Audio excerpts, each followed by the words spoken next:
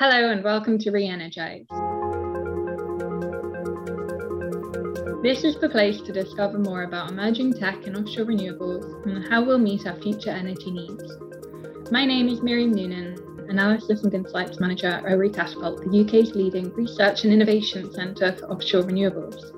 We connect agile technology developers, academics and industry players working to accelerate the UK's wind, wave and tidal energy sectors. Floating offshore wind is an essential ingredient for the UK's energy future. Only by pushing installations into deeper waters will we be able to meet our net zero targets for renewable energy output by 2050. Floating wind will bring investment and support direct and indirect jobs, often in economically and socially deprived areas. In the UK alone, studies have shown that floating wind could create 29,000 jobs and generate 43 billion for the UK economy by 2050. So how is the UK developing this vibrant, indigenous floating offshore wind industry? I'm joined by three industry experts to explore this question and more. Good afternoon, Úna Brosnan, Offshore New Markets Manager at Mainstream Renewable Power. And just, I suppose, my background is I'm a civil engineer. I've been working in offshore wind for over a decade and you're now joined with Mainstream, and very interested, to see how floating wind in particular is evolving. And Mainstream in particular is looking at developments right across the globe, in particular how we transition across from fixed to floating wind. Hello, Gavin MacKay, Head of Energy Industries at Highlands and Islands Enterprise, HIE. We're the Scottish Government's Economic and Community Development Agency for the north of Scotland and the islands. But I'm here with two hats on today as well, also as a member of the DeepWind Cluster Steering Group. And DeepWind is the UK cluster champion for floating wind. Hi everybody, my name is Ralph Torr. I'm a Programme Manager at the Catapult and I run the Catapult's Floating Offshore Wind Centre of Excellence. So it's a collaborative programme led by ourselves and 15 industry partners. The programme was established to accelerate the commercialisation of floating offshore wind. We do have a focus on the UK initially as the world's leading floating market, but clearly all our partners have aspirations to use the skills and experience they develop in the UK to deploy floating offshore wind to take advantage of kind of international opportunities as well. So yeah, mechanical engineer by background, but my day-to-day role is kind of working with our partners to develop and deliver the Floating Offshore Wind Centre of Excellence programme. So to kick off our conversation today, I think we should get back to basics. So can you give us a quick description of what floating wind actually is? Yeah, absolutely. And I suppose I'll start with what fixed is initially to start. Traditional offshore wind, as we probably best know it as, is embedded within the ground. And actually what we're seeing is a transition to more floating substructures as we go to deeper waters. Traditionally to date, we would have seen fixed bottom extend its remit up to about 60 metres. Beyond that, then we were seeing challenges in developing economical or optimising the structures basically for deeper than 60. So hence here became the challenge and hence the move to floating wind. We've got different types of floating wind structures in the market at the minute. I think there's over 30 concepts of floating wind being explored at the minute, a number of leading ones, which we've seen in a number of demonstrators across the globe. Particularly, we've seen two, a spar and a semi-submersible off the coast of Scotland. There's wider ones then in the lines of barge systems. And then we've got some other hybrid type of systems as well, alongside tension leg platforms. So quite a little bit of a spread across there. But I suppose what I would like to reinforce is floating technology or floating substructures are nothing new. They have been used to date right across the oil and gas sector. And here, I think, is the opportunity to bring that wealth of experience right across into offshore wind and prepare us for commercialisation. And I suppose there is an element then of condensing the concepts that are out there in the market. In particular, we want to condense them when it comes to serial fabrication and obviously driving cost reduction. And what are the advantages of deploying floating wind farms across the UK? In the UK, we're in quite a unique situation where we've kind of got a blend of shallower water out in parts of the North Sea. But if you head west or kind of north, it gets deeper. So in the UK, although we have quite a large area that we can deploy fixed bottom wind, even we are envisaging that floating wind is going to be required to deliver our kind of net zero targets. But again, looking internationally, there are other markets like Japan, west coast of America, that don't have shallow water. So even if they want a relatively modest amount of offshore wind, it's going to have to be floating. So yeah, not only does that unlock this huge volume or additional kind of volume of wind resource that we can access, but actually on a kind of market by market basis, it just allows offshore wind to be deployed in kind of all markets, whereas previously others might have been inhibited. The other benefit of unlocking more area isn't just growing the aggregate capacity that we could install, but it just reduces the requirement to squeeze offshore wind into certain areas. So if you restrict the areas you can build offshore wind and you want to build more of it, you create clusters, more kind of dense deployment. And in some places that's appropriate, but in other places that can lead to challenges around the environmental impact or even just kind of social acceptance. So again, if we remove this requirement to work in shallow water, you just give us a lot more flexibility about when, where we deploy the technology as well. Looking at the UK specifically, and I guess one of the key benefits of floating offshore wind in the UK isn't just reducing the environmental impact or the kind of social acceptance or allowing us to deliver aggregate targets, but there's a really good opportunity in the UK for floating offshore wind to create, to be a key driver of economic growth. And a lot of that economic activity will need to be physically close to where those projects are. So if we're able to deploy floating wind in areas that haven't historically hosted fixed bottom wind, then we are bringing industrial activity to these areas, creating employment and the like. So I would say one of the kind of strongest benefits to the UK is the fact that floating wind will bring economic activity to new areas in the UK. We're namely talking about kind of Scotland, northeast Scotland, north Scotland, northeast of England, but also the kind of Celtic Sea. And I think it's really important the industry recognises that we're not just delivering kind of green electrons, but that creating jobs and employment is a really big part of what we can deliver and should be aspiring to deliver as well. What role will floating offshore wind play in achieving our net zero targets?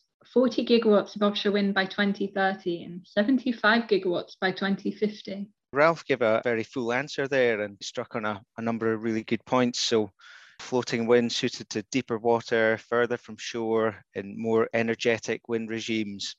So it gives you that flex to increase the production of decarbonised electricity, potentially green molecules in future, depending on which route to net zero we take in the UK. It opens up these energetic waters and gives us flex. It reduces, I guess, the constraints that ultimately are going to build up in areas where we've got higher densities of fixed bottom wind. So we are fortunate in that we've got this mixture in the UK. I think the key thing for floating will be, and we'll come on to this, I'm sure, is in achieving the same or similar cost reduction trajectories as fixed bottom has achieved.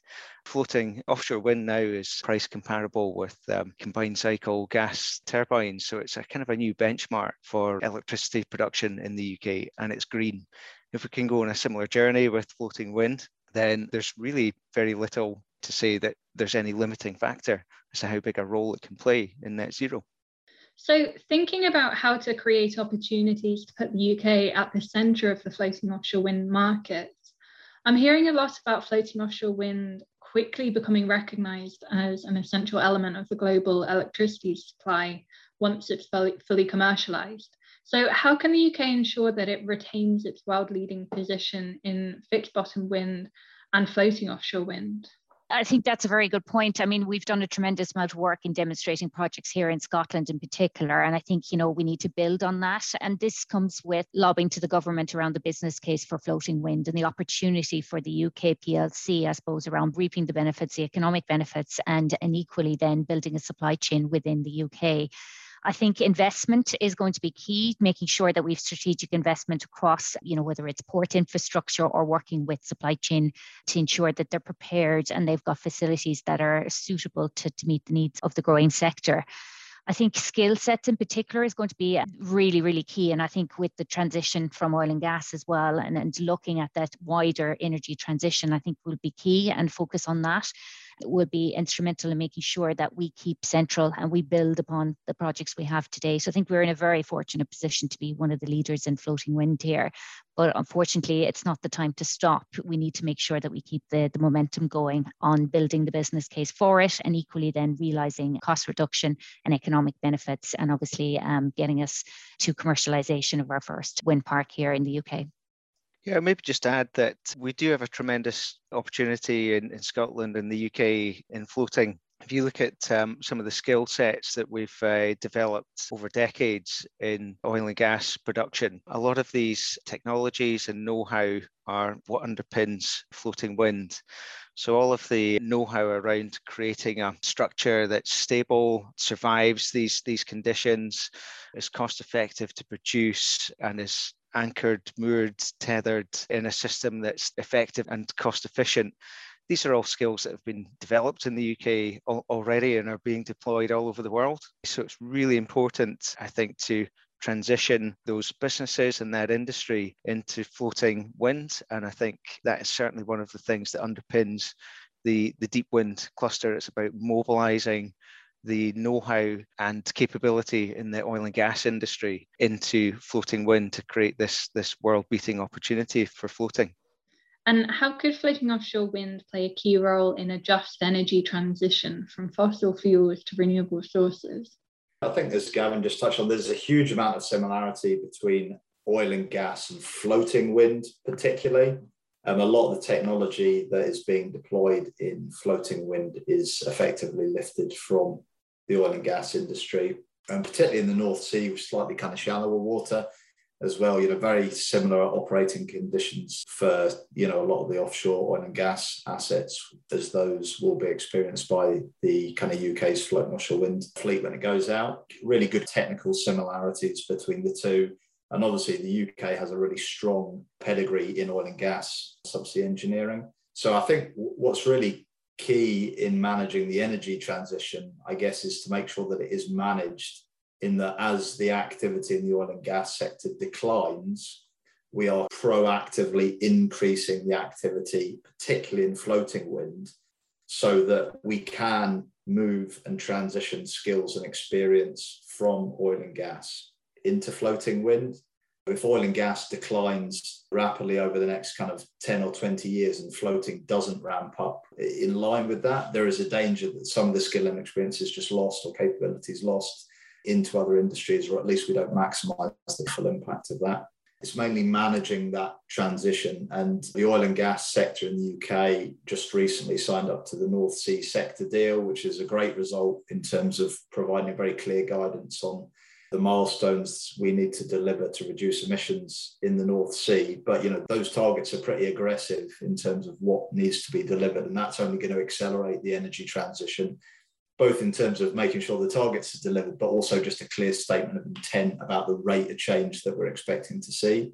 Looking at those targets and the change that needs to happen in oil and gas, it is really important now that we kind of counter that, but by launching a kind of large-scale floating offshore wind industry in the UK, because then it just provides this really obvious and natural opportunity for skills and experience to move out of oil and gas in a controlled fashion and into floating wind. And I think there's a bit of a danger that if we kind of drive the transition in terms of a reduction in activity in oil and gas quicker than we are able to create opportunity in floating offshore wind, then there's at least a missed opportunity, if not some more, fundamental issues around kind of unemployment, or at least skills and experience going elsewhere.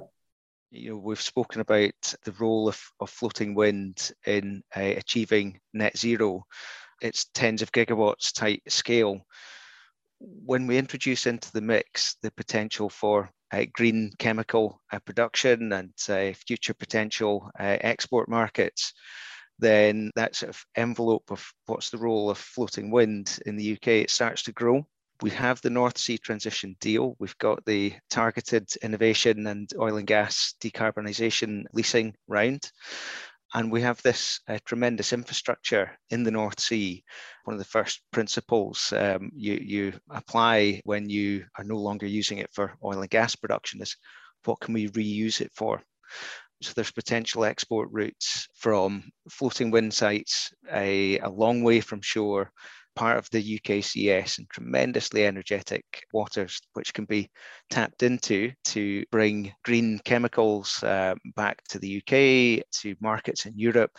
So really, there is no cap, if you like, on the role of floating wind in supporting Britain's energy transition, a just transition. and actually potentially strengthening our export position, which is no bad thing.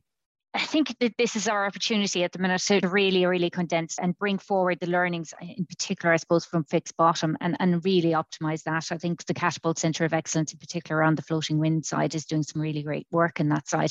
And it's really making sure that we build from the knowledge and experience in from the supply chain and make sure that we capture the expertise that's out there. And I think it's enabling some of maybe the smaller companies in particular to see the opportunity and get visibility on opportunities is going to be quite key. That's great, thank you.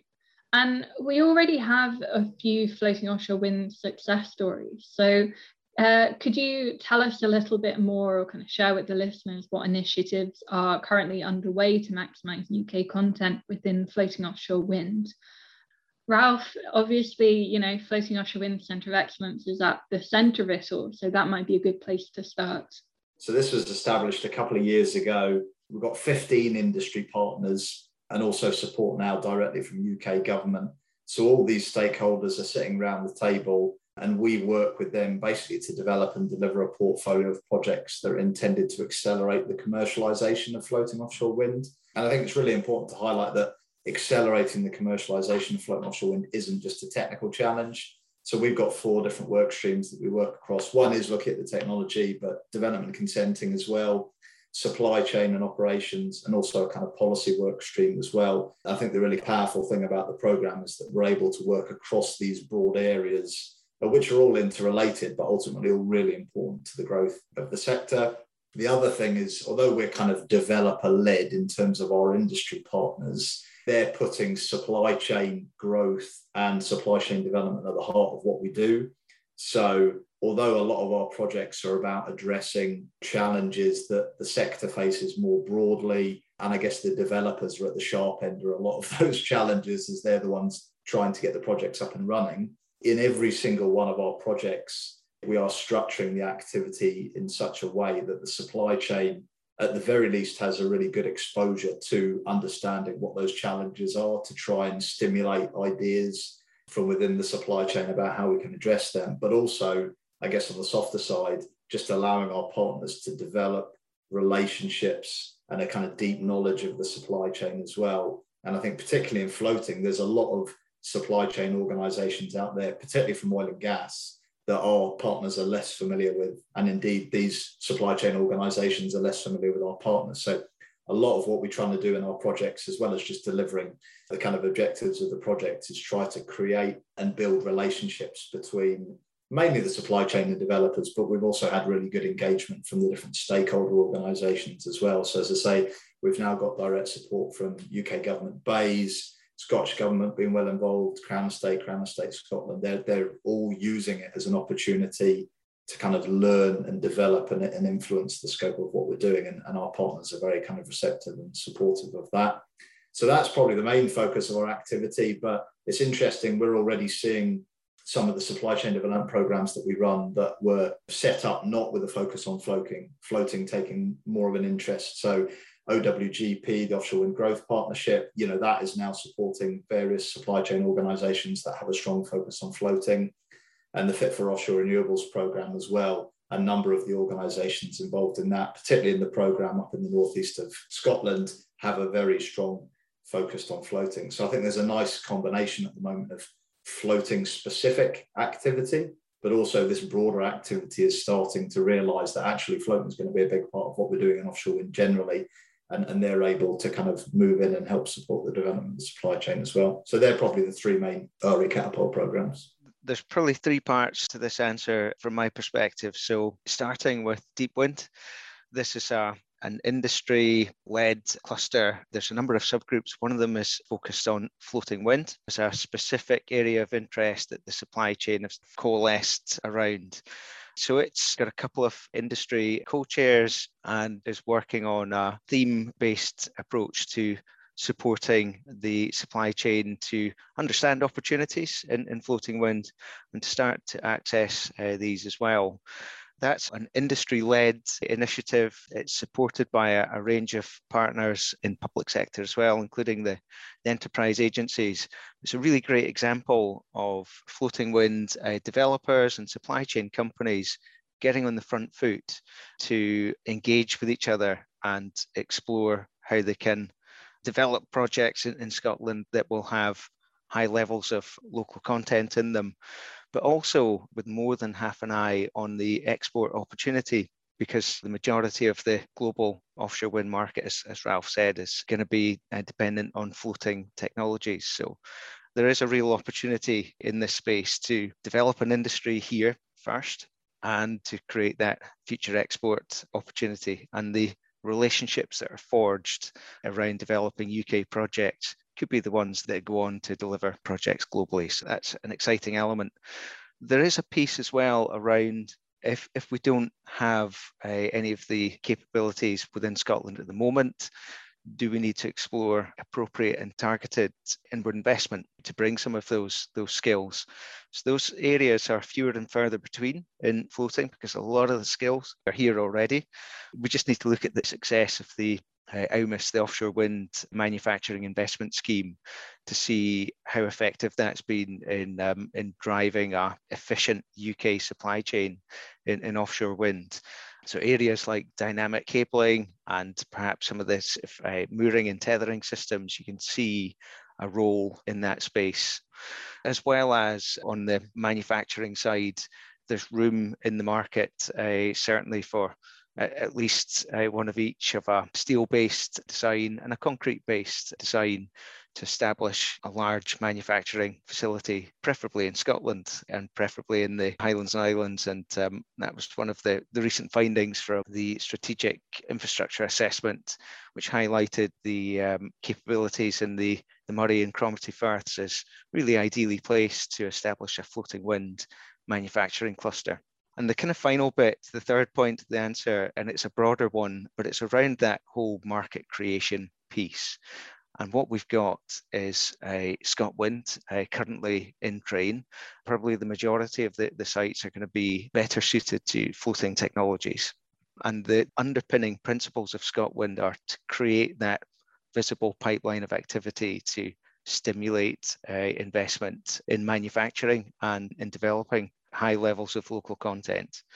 And on top of that, we've got INTOGs, the Targeted Innovation and Oil and Gas Decarbonisation round, which is ideally placed to pull through some of these energy transition and energy integration projects. So creating earlier routes to market for floating wind in Scotland with slightly different commercial drivers as well, which is really important when you look at the cost differential between fixed bottom wind currently and floating wind today, and the cost reduction trajectory it needs to go on. So it's about creating this market and this pull through to enable floating wind to move past demonstration into a commercial deployment, and ultimately through ScotWind, very large scale commercial deployments, with future rounds being announced for probably 2024, but being trailed now.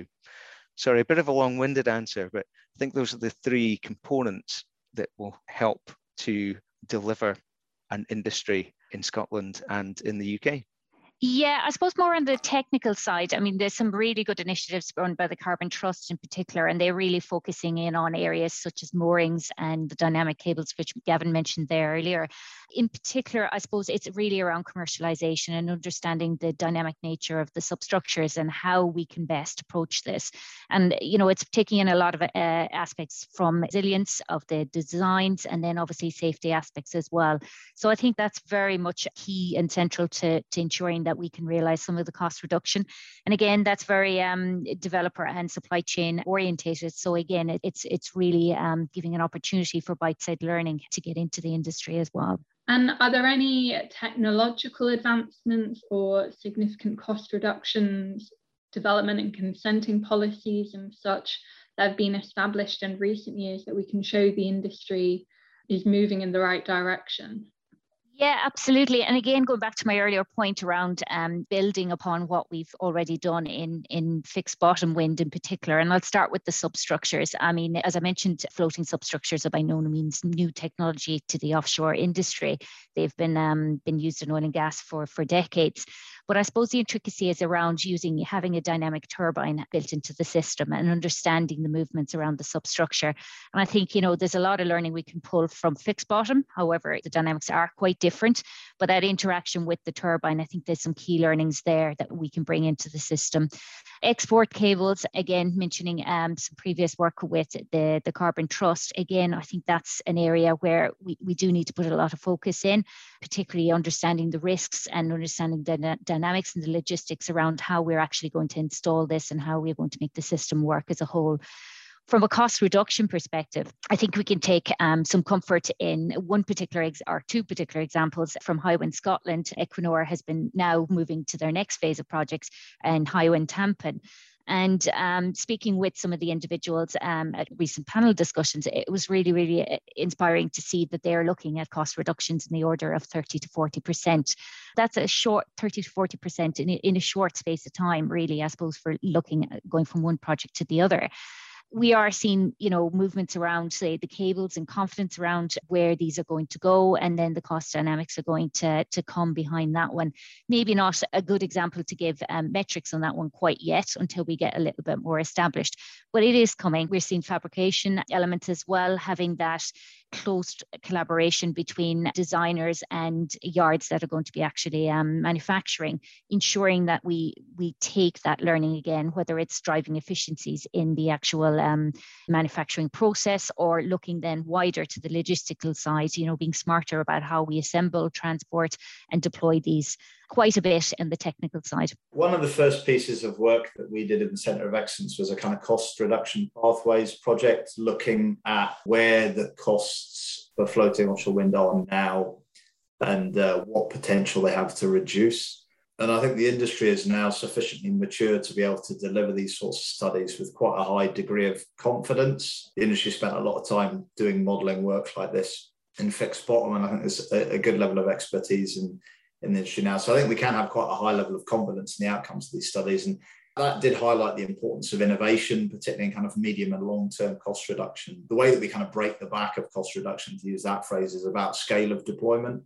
And scale of deployment just unlocks so much efficiency in the kind of project delivery process in terms of being able to kind of serialize activities. So longer manufacturing runs of cable, larger orders, developing kind of serial manufacturing approaches for some of the components, the substructures. So I think, in terms of breaking the back of cost reduction, scale of deployment is going to be critical. And we're seeing a really good kind of ramp up internationally, I think, in the scale of projects. So, leases are being made available for larger and larger projects, which is a good thing. But also the appetite to secure access to these leases is incredibly high as well. So I think internationally, the industry is moving forward really well to scale up. And as a result, we expect to see the cost to drop quite markedly. There's obviously only quite a small number of points on the graph at the moment. Una's highlighted a couple of the ones that we have from the Equinor developments. There was a recent leasing round in France for a 250 megawatt project, and the outcomes of that haven't been communicated publicly yet. But I think the general understanding is that is going to be a very strong endorsement of the potential for floating offshore wind to reduce costs. The strike price for that, I think, will be a very kind of strong point further down the graph, which is good.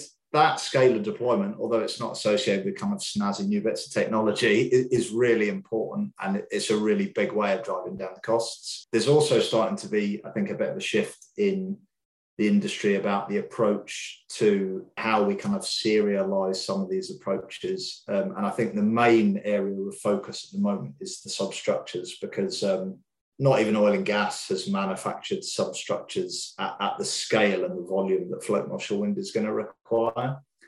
So it is a new challenge for us, but we're starting to see a lot of work and a lot of activity and a lot of thinking focused on how we take these more kind of bespoke fabrication processes and create a kind of serial production approach.